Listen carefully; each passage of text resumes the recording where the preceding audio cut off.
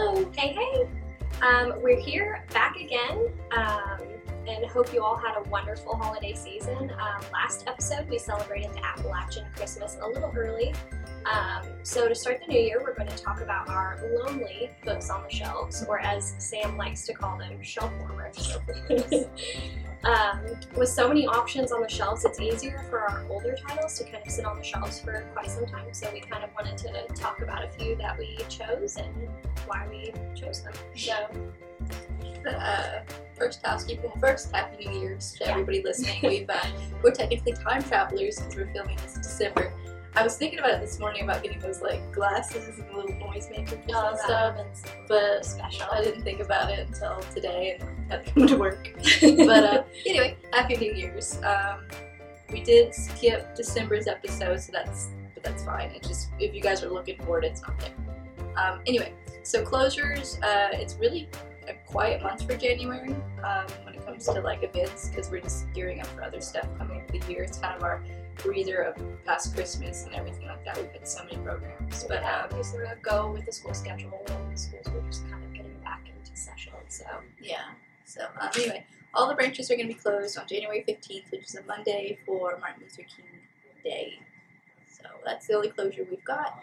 We've also got a Fine Wave drive going on in January. It's going to be treats for the after-school program. So like pre-packaged things like crackers and chips and cookies and things that they can just give out afterwards. And it's got to be pre-packaged for safety and health concerns. And typically we give away snacks during each of our programs. So in the makerspace, in the children's center, and also the teen center. So every day after school, 3:30, kids get a snack. So growing kids, I was hungry coming home from school, partly because I didn't like the lunch, but also you're growing kids, so they're always hungry. Mm-hmm. Okay, and also at KFL we kind of wanted to highlight Saturday, February 3rd is our Love Your Closet clothing swap, which is a mouthful, but that is a popular event every year. We do it twice a year, one for adults and one for children. So the one at the start of the year, February 3rd, is going to be our adult clothing swap. So we're looking for gently used, sort of smell-free clothes. If they can come in on hangers, we would appreciate that, but if not, that's okay. Just sort of having some sort of organization to it, I think, does help the process because we get so many, and there's just a select few people that are sort of going through. And but yeah, I think it's going to be a really great event. Everybody always really loves it. Do you want to kind of talk about the token system? Yeah. So for about usually a week before, they'll announce the date's closer, but it's usually always a week before the event. People can start bringing in their clothes. They'll bring it down to the circulation desk, and then probably poor Delane and Linda will be counting the clothes in the back, and you'll get a paper token for every piece of clothing we can accept, and then they'll give it to you. And then on the day of Saturday, there's a first few hours are just for token shoppers, and then so they'll get first come first serve, and then after that, it's a free for all. Everybody can come in and get what they want. And you don't if you bring in clothes and get tokens and you don't want them, you can leave them, and people we can give them to people who need them to be able to shop. And you don't you can bring clothes, you don't have to shop. So that's absolutely an option. We appreciate every article of clothing that we get because it really does help our community. So it's like it's a love yourself, but also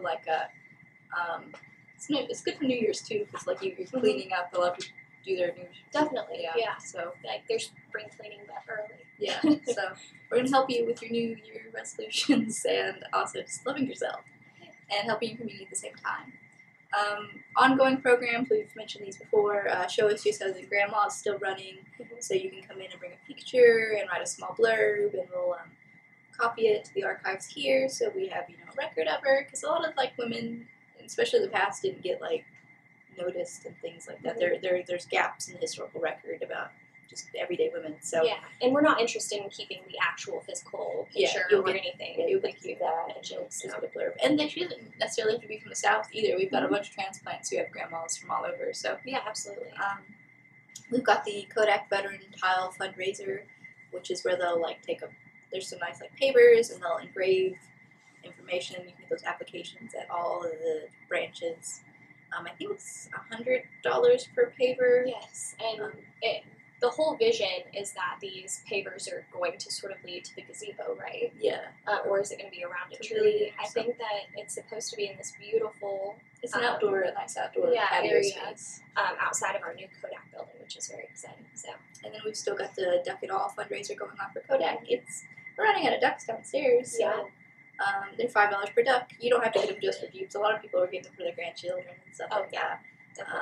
So it's good for a good cause. And then, not to be confused with the Kodak veteran tile, we've got the KFL veterans tile, which goes up on our decorative tile wall in our lobby. It's already created and made. We just got to finish paying off before we can stick it on the wall there. But and that's any amount of money you want to donate to that. So. So I guess we can segue right into the books that we chose. I'll go ahead and start. I chose this book, A Christmas Guest, and it's short. It's not very long, more like a novella. But I sort of had been, I work in reference, so I had been shelving, and I shelved quite a few of Anne Perry's stories. So she's quite a prolific author, but also still very popular, even though some of her books are a little older. She recently passed away, so I think that she did have one final book released in 2023. It might have been late 2022. But in any case, I chose this one, checked the status of it, and it hadn't been checked out in about 5 years. I know it is a Christmas story, and we are in January now, but I feel like it's, I don't know, I just like Christmas anytime. So. Well, you would have read it before, since we're filming. That's true. So That's true. Yeah, so. Okay. You were reading so I guess it was appropriate. time. Thank you. Yeah. I get confused. So, but anyway, so it's about this. So a lot of her books, her genre is historical murder mysteries and detective fiction. I'm not as into detective fiction. I do like a good historical murder mystery. I thought this one was going to be less murder mystery and more like Bridgerton. So I guess that kind of took me by surprise. I just kind of picked it up and decided I was going to read it. But this one in particular is about a grandmother who is sort of abandoned for the holidays while her grandchildren go to Paris, which is very exciting. All of her books are sort of, I don't know what word to use. I keep wanting to use like regal, upper class sort of settings that I guess remind me and like lend itself to Bridgerton. And so this grandmother has to stay with this family called the Fieldings, and she thinks they're just kind of eccentric and weird and not really her vibe. So, but anyway, there's a murder that occurs, and the murder occurs, and she has to sort of get to the bottom of it. Christmas? Yes, I know. How rude. I never expected, right? A Christmas murder mystery. But yeah, so it took me by surprise. A very cute short read. I liked it, and when I was sort of looking into like the backstory of the author, which I kind of like to do, and I thought it might be interesting to know for the podcast, is she was actually convicted of a murder when she was 15 years old in New Zealand, and spent a lot of time in jail, and sort of re-established herself under a different name, which Anne Perry is her like new name. So yeah, I thought that was really interesting. You don't really suspect that. Who did she murder? She murdered her friend's mother, and they like did it collaboratively. And what's interesting, and she was, like I said, 15 at the time. I don't know if I mentioned that, but yeah, she was 15. Try her as an adult? That I don't know, but she was released. I have the date in 1959, and there is actually a movie that was made after the story, and it's called Heavenly Creatures. Okay. And Kate Winslet plays her. So yeah, that's I thought that was kind of interesting. But she, like I said, she moved to Scotland, sort of reinvented writing, and then she actually later moved to the United States. So she passed away in Los Angeles, which I thought was interesting. She's had quite the interesting life. unique, like reinventing yourself from a teenage murderer. Yeah, and not only that, but also to write about murder, like Yeah, well, she knows. She's like, she is the, absolutely. like, do you think half these people, do you think, like, Agatha Christie murdered all these people? Probably not. I would hope not. So I just thought that was, like, a unique, I definitely didn't expect it when I picked up this story, so. I should start, like, doing background checks on my authors. Yeah, it's really funny, just to find out where they grew up, because she, like I said, is from New Zealand, so and also. They moved to Scotland and then to the United States. Yeah, so quite, traveled, so. Well, my book is by Ursula K. Le Guin. I didn't really look into her past. I'm pretty sure she's passed away because she was writing in the 60s, so she would have been an adult in the 60s, so she's either very, very old or passed away. She's sort of a science fiction pioneer for women.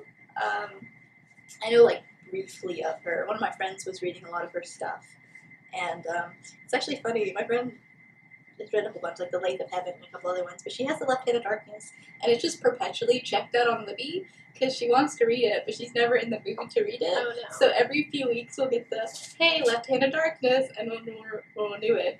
And so she's at like 14%. So I was like, hey, guess what I'm reading? Because I was really excited to see this on the, we pulled a circulation report, and I was really excited to see this. There was a couple other ones too. I think there was one I suggested to Alexis, the dinner, which is like, again, an upper scale family dealing with a murder. And to be fair, it seemed really scary, so I was like not quite feeling that vibe. It has a movie. I think that's how I heard about it. Okay. On TikTok or something. It had like a movie, and that's why I put it on my radar. But and I was like waffling between the two, but we ultimately decided on this one. I had Lana help me pick. But anyway, so yeah, she's like a science fiction pioneer. She's got the Earth-Sea Cycle is probably her biggest series, and then she's got this called the Hain, I think, or Haith series. I forgot the name off the top of my head. And that one, it doesn't necessarily have to be like read altogether. It's just the idea is like there's this. I kind of compared to Star Trek a little bit. Mm-hmm. Like you've got the Federation, but you've got like this group that's kind of making these connections with all these planets to be this like one bigger group, and they just like kind of. It's not necessarily like there is trade, I guess, but it's not necessarily. It's like a cultural exchange and stuff. It's not like they're making a big army or anything. But they'll send what they call envoys out to these planets, and each book I think circles around an envoy on this planet. This one, I want to say it's probably one of her most well-known books, but don't quote me on that. It's just I'd heard of it before I read it. Yeah, she's definitely a familiar author to me, but I have not. But it's the envoy on this one. His name is Jinli I, like AI, and he is the envoy sent from Earth. And the thing is, it's sort of like reading a high fantasy novel because there's a lot of words that are dropped in here that you just have to figure out what they mean. Mm-hmm. Like, so he lands on this planet called Winter, which is like it's just super cold all the time. And these humans, there's this whole like overarching, and you don't get a whole bunch of it. You get like pieces of probably this bigger narrative where they're like humans or this human species. That's right. They are humans. And they populated other places, including Earth, and then they've populated like Terra. Or in Winter, so there's like they're connected, they're bipedal, they're human, but there's sometimes little differences. Like in this one, there's not male or female; they're both. Interesting. And then once I could never get the time figured out on this one, but like once a cycle, they'll go into what they call kimmering, and you'll and someone else will go on kimmering, and then you'll like if you find each other desirable, you get together, and one of you would turn into a man, and one of you would turn into a female, reproductive purpose-wise. Mm-hmm. And you'd get together, and if you were pregnant, the woman would stay a woman, and the man would go back to being sexless. And so it was interesting because you can have like multiple, I guess, partners, but they did vow kimmering to people to like marriage, and so you could have a child, but then there was also a child of your flesh, which was more wanted, I suppose, or like they have a king, and the king was going to have a kid, and that kid was going to be his heir because it was the child of his flesh, not someone he just sired. It's very interesting. Yeah. But the thing I got really frustrated with is, I guess maybe because it was written in the 60s, they didn't use they, which I'm not saying like they have to, but they kept saying he. They were all he's basically the whole time. Yeah. And so I kept falling into the dynamic of he versus she. And same with Jin, but I guess sort of, she could have done it on purpose because the envoy, Jinli, kept doing that too. And he would look at one and try to find more male or more female. And he kind of looked down on women because he'd be like, oh, that so-and-so was acting effeminate. I didn't like that. So I didn't find the main character super likable. I did like some of the people he came across. And at the same time, you get this feeling of, she did a good job of, like, you are the human going into this world you don't understand, so you kind of relate to him, like, you're like, what's going on? Okay, But at the same time, I feel like she could have described things better. They had this thing called shift something, and it's basically like a pride aspect, but she doesn't explain it as such, and it's like the envoy doesn't really understand it, but he keeps getting tangled up into it, and like, so one of the main characters was trying to give him advice. It's like, you don't want to actually give good advice, you want to talk around the subject, and it's, you kind of get it, you kind of don't, so there's a lot of misunderstandings between some of the main characters, because the human doesn't, well, I keep saying the human, they're both human, but the Jinli doesn't understand it, and then there's like these two religions too, and they're really interesting. You don't get a whole bunch on them, but there's like one where they like sort of look into the future, but you kind of learn the ideas, like the question you ask isn't the important, like the questions that you can ask are the important ones, kind of things, and the answers you get aren't the ones you need, and so it's this interesting idea of like a philosophy of sort of ignorance, but not as a bad thing, is sort of just like, living your life. If you don't ask these questions, you can't ruin your life by it. Like if you went and asked, when will I die? And they kind of give you a vague answer, then you're going to dread the whole time of when you're going to die. Yeah. And then you're going to end up causing a death, or, so there's little caveat stories between every chapter that explain more of like the culture and stories and stuff. And it was very fascinating. And then there was another one, sort of makes me think of Christianity, because they had this prophet sort of main character, and what had happened was he somehow could see into the past and the future, everything all at once, all the time, until he died. And then so they started like basing off their calendar year off of this man's birth. So every year is year zero, and the time's really confusing. I could not get a grasp on that, but they had very interesting philosophy. So for that one, like the present is always the present, past, the future, everything. It's just you're in the present moment, but they're like kind of at odds, those two religions. Not like they're not having wars. This planet they live on doesn't have wars at all. They might have skirmishes and like occasional murders, but like as far as like war, no. And then you've got one country that's kind of like lackadaisical, sort of, and then the other one's sort of like almost think communist Russia. You have to have all these papers and things. But then they both have their good points and their bad points, and they both go around that pride aspect, and like you get a lot of politics in this book, which was really interesting. It's just I felt like I didn't understand enough, and partly I'm sure that's to get into it, but partly I'm like, am I too dumb for this book? No, I doubt that. I wonder if it would help for like a second read. Maybe at this point, knowing what I know now, but at the same time, it wasn't my favorite. Like there was aspects I really enjoyed, but there was aspects I found frustrating with it. Like I wish it would have used a they, because I kept getting stuck in that dichotomy, and which could have been part of the purpose. And she didn't, like I said, write very highly of women, but it could have been just this character's point of view. So. Yeah. And they got to the end sort of where it only has one envoy, one person comes to the planet, because it's not supposed to be a threat. Like, it's like, two is an invasion, one's just a curiosity. Okay. But then there's also the idea of maybe they only send one down because then that envoy's alone, so they have to learn and they have to communicate and they have to make friends, sort of thing. So that was cool. But later when the humans come down, he looks at them with the men and the women, and he's like, these aren't people anymore, because he's used to. So it was fascinating. They killed off a character I really liked at the very end. And I was like, how dare you? But like I said, I think I was telling you, I was 4 out of 5 stars. I put it on a low 4. I wanted more out of it, but it had some really good aspects, like anthropological aspects and things. And I feel like I read somewhere maybe that was part of her background or something, like either her parents were, so she's the daughter of, I think, an anthropologist and an author. And she was born in 1929. Oh, wow. And she went to college in Radcliffe and Columbia and married her husband in Paris in 1953.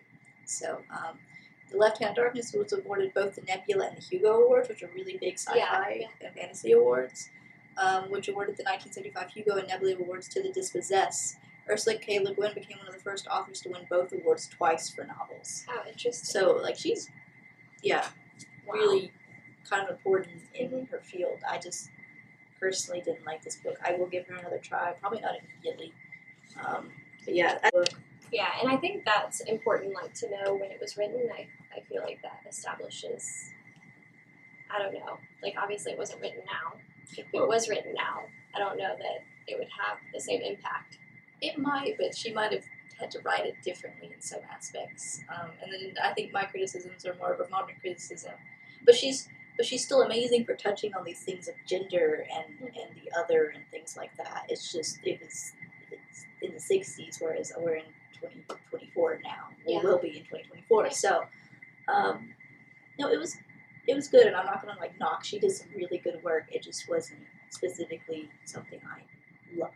Do you have a favorite of hers? No, this is my first one. Oh, okay. My friend Caitlin really likes her, and we read very similar stuff. Yeah. But she can kind of get into deeper sci-fi occasionally, whereas I don't get as deep. Yeah. It's sort of like if felt like reading Tolkien occasionally, where especially when it was talking about some of they're like on a glacier for 3 chapters and changing directions, and you've got these dates that don't really make sense. There's actually like a glossary for the dates and the time in the back, and honestly, I didn't care enough. And this was one of the few books, because I'm not a map person. I love people. Like, people are like, I love maps. I don't reference maps. I wish I had a map for this one. Yeah, which I feel like I do like the fact that there's a map in all of like Game of Thrones and that type of thing. I feel like not that I've completed those books, but in looking and seeing, I think that basic maps are good, sort of establishing, but I also feel kind of the same. Yeah. So it was. I'd give it a try. Like, especially if you're really hard up on sci-fi, I would give it a try. But I was going to ask you, because I didn't write it down.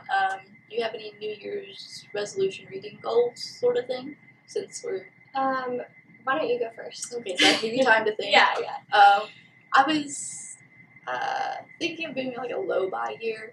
So, like, not a no buy year. I'm not strong enough for that, but like a low buy year, to where I would like limit myself to either one book, like buying one book a month, or reading or 2 manga, which costs manga like $10 or $12. So, like, if you get 2, it's the price of 1 book. But doing something like that, and then also continuing to catch up on my books on my shelf. Actually, in January, I will be seeing Wicked, so I have a couple of the books on my shelf, so I'm going to give the first one a read, and if I like it, I'll read the other ones, and if I don't like it, I'll take them to the friends. Yeah, I read the first one. I liked it. So that's probably one of the ones that is sooner up on my to-read list. Yeah, you'll have to read. Are you going to read it before or after?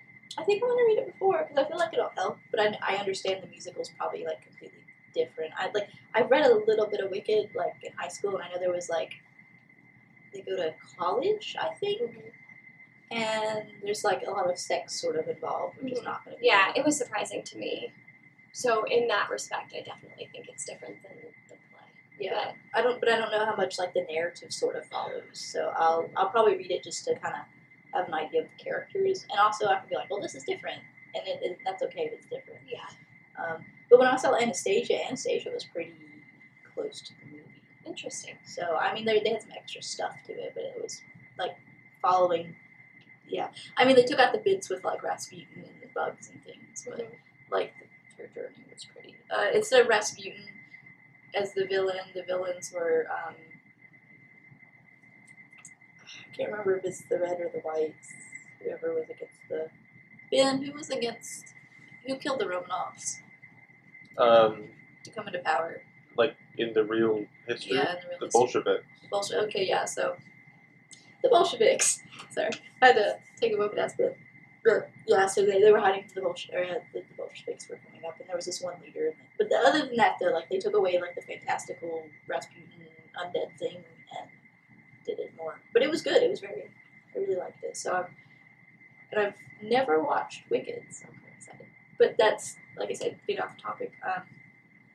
to get more books off my shelf. Read which one of them happens to be Wicked, and I think I have some Bewitched too. Mm-hmm. So someone had donated them. I was like, thanks. Yeah, well, good. I think that just picking up more physical copies of books. I think I was talking to you earlier about how I really like audiobooks and listening in the car. I find it hard to carve out special times to sit down and read. So maybe that will be my goal for this upcoming year. So Remember, just one more book that you read than you did last year. exactly. That brings us on to, I guess, the last topic of the day, which is next month's February's. We're going to be doing a Love Yourself Valentine's Day, so kind of aiming towards nonfiction, probably more towards the self-help area. Yeah. Not to, or maybe cookbooks, but I know we have a specific bonus one I think we're going to do with cookbooks as long as we get around to doing it. Yeah. Kind of dropped the ball on bonus ones, but we've been really busy. Life. Life's been really life lately. So, but yeah, love yourself. I've got a couple ideas picked out. If not to read, to put on the display. Yeah. Because our display's very bare this month, but it's okay. Well, we highlighted those two. So. Yeah. We read those. And that's, I think, about it. Okay. All right. Well, it was nice chatting with you, and we'll see you next time. Bye-bye. Bye.